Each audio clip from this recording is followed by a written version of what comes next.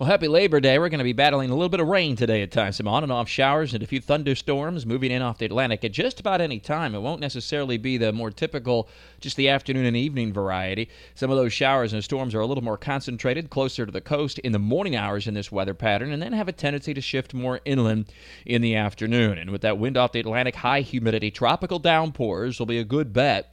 Not only today, but really on and off for the rest of this week, but particularly today, tomorrow, and into Wednesday. Rainfall amounts across the area will average 1 to 2 inches, but a few spots may see more than 3 inches of rain, and everybody should get at least some this week as the weather pattern remains wet with that wind off the Atlantic and periods of showers and thunderstorms. With added cloud cover and rainfall, temperatures won't be as hot.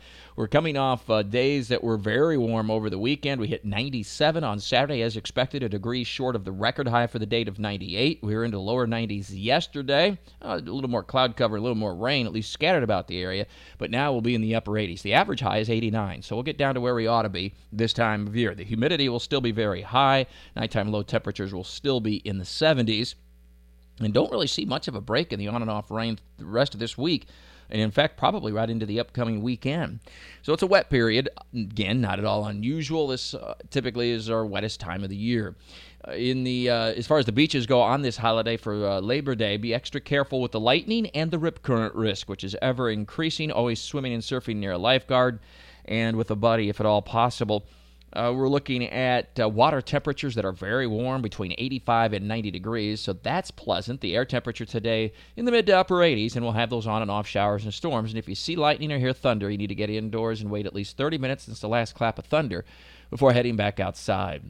In the tropics, we have several areas to track. We have a weak tropical wave moving across the Caribbean. It looks like this would be limited in any development as it moves to the west-northwest, but a little extra rain for Jamaica and Cuba.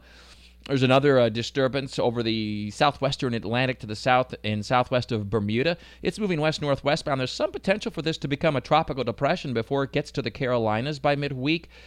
Looks to be a minor system overall, however, and looks to be staying mainly to the north and northeast of Jacksonville. And then a couple of strong tropical waves, one moving into the central Atlantic, another one just off the coast of Africa. Both have a good chance to become a named storm this week, but a long ways away and slow movers, and initial thoughts are that these eventually turn more northward with time, and if that's the case, they would never make it to the U.S., but still a little bit early on this one. There'll be another one that comes off the coast of Africa by the weekend that bears watching. That one may try to be more transatlantic, so to speak. In other words, make it all the way across the Atlantic versus these next two named storms that may have a tough time doing so. Still, again, a little early on how this all plays out, so check back frequently and often with the forecast and updated first alert information, and of course talking the tropics with Mike at WOKV.com and ActionNewsJax.com.